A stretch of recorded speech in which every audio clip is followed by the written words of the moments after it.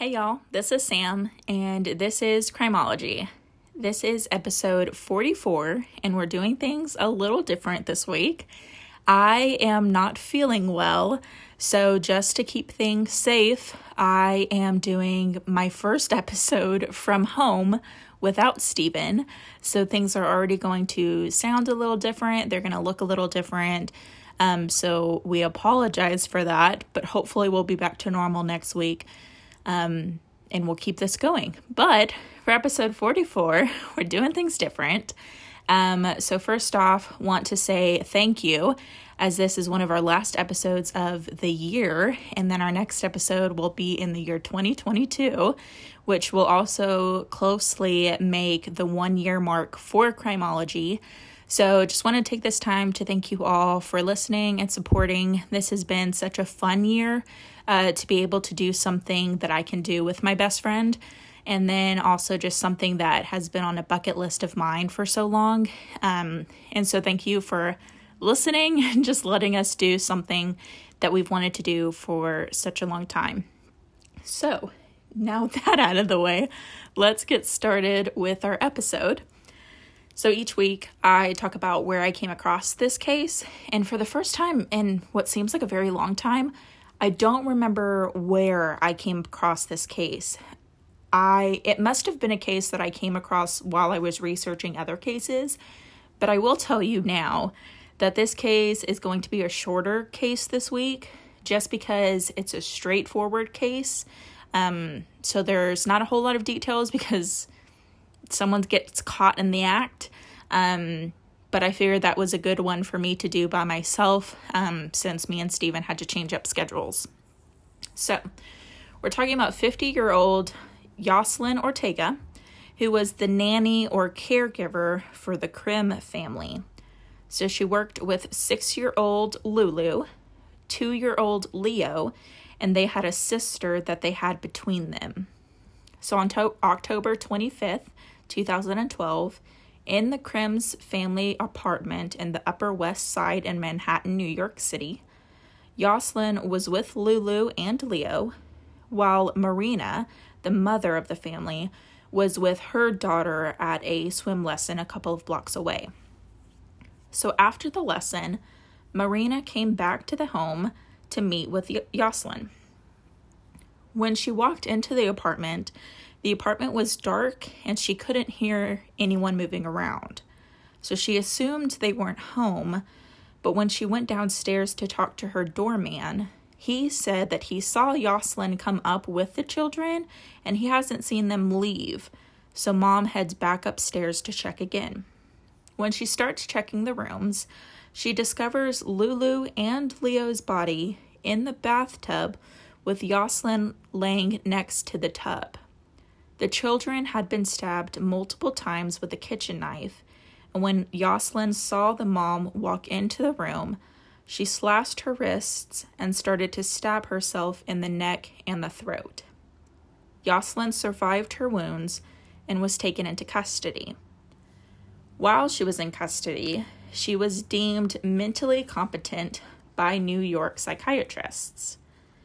When asked why she did what she did, she said that she was upset that the Krim family would not give her more money. She said that she was struggling financially, and when she asked the parents of the Krim family for more money, they told her that they couldn't give her more money, but that she could do housework around the house to earn it instead, which is not what she wanted. Yoselyn was the caregiver for the family for about 2 years, where she was paid $18 an hour. Yoselyn claimed that the family didn't treat her right, but family and friends of both the Krim family and even of Yoselyn's family said they treated her very well and even bought her tickets to the Dominican Republic to see her family multiple times. When trial started, her team tried to say she was mentally unstable, but, like I said before, she was deemed mentally competent while she was in custody, so that story didn't stick for the jurors. On April 18th, 2018, Yoselyn was found guilty of first-degree murder and second-degree murder and sentenced to life in prison without the possibility of parole. Also in 2018, the Lulu and Leo law was signed, making it a crime to knowingly misrepresent the qualifications of a person applying for work as a child caregiver. The Krim father, Kevin, said they hired Yoselyn based off of lies, and if they would have known more about her at the time of hiring, they wouldn't have hired her to begin with. So that's also a law that came out of this case, while also justice in this case. So like I said, pretty short case this week, as it is kind of a straightforward case. But like I said, I didn't want to do a pretty drastic or major case without Stephen here beside me. So with that being said, we're going to take a break, and then we're still going to do a Stephen's Corner, just minus the Stephen. All right. Now we're going to do Stephen's Corner without Stephen. And first I want to say, Stephen, if you're listening, you'd be very proud of the setup that I've got going on. I'll take a picture and send it to you.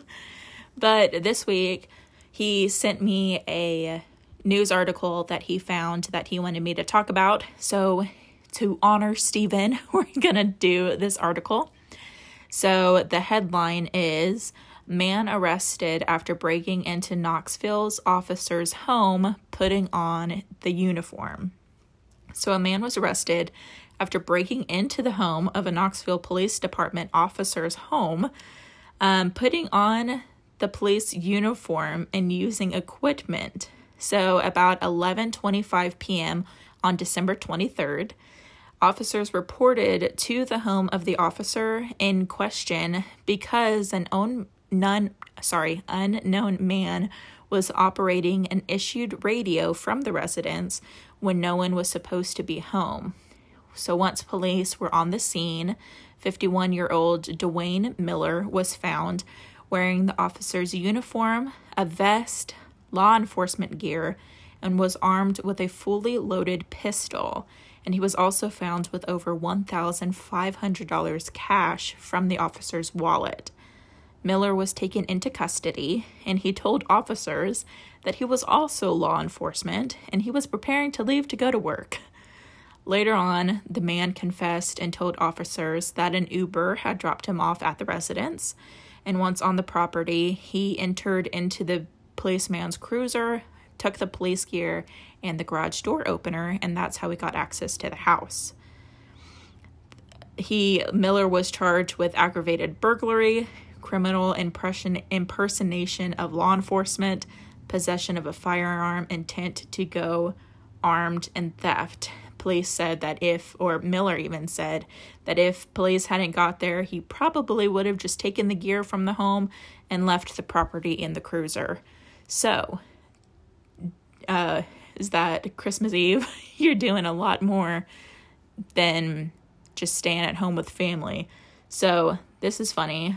And so, this is definitely something, Stephen sent this to me, and I was like, this is definitely like a Stephen case. I definitely could see Stephen finding this one and laughing really hard at it.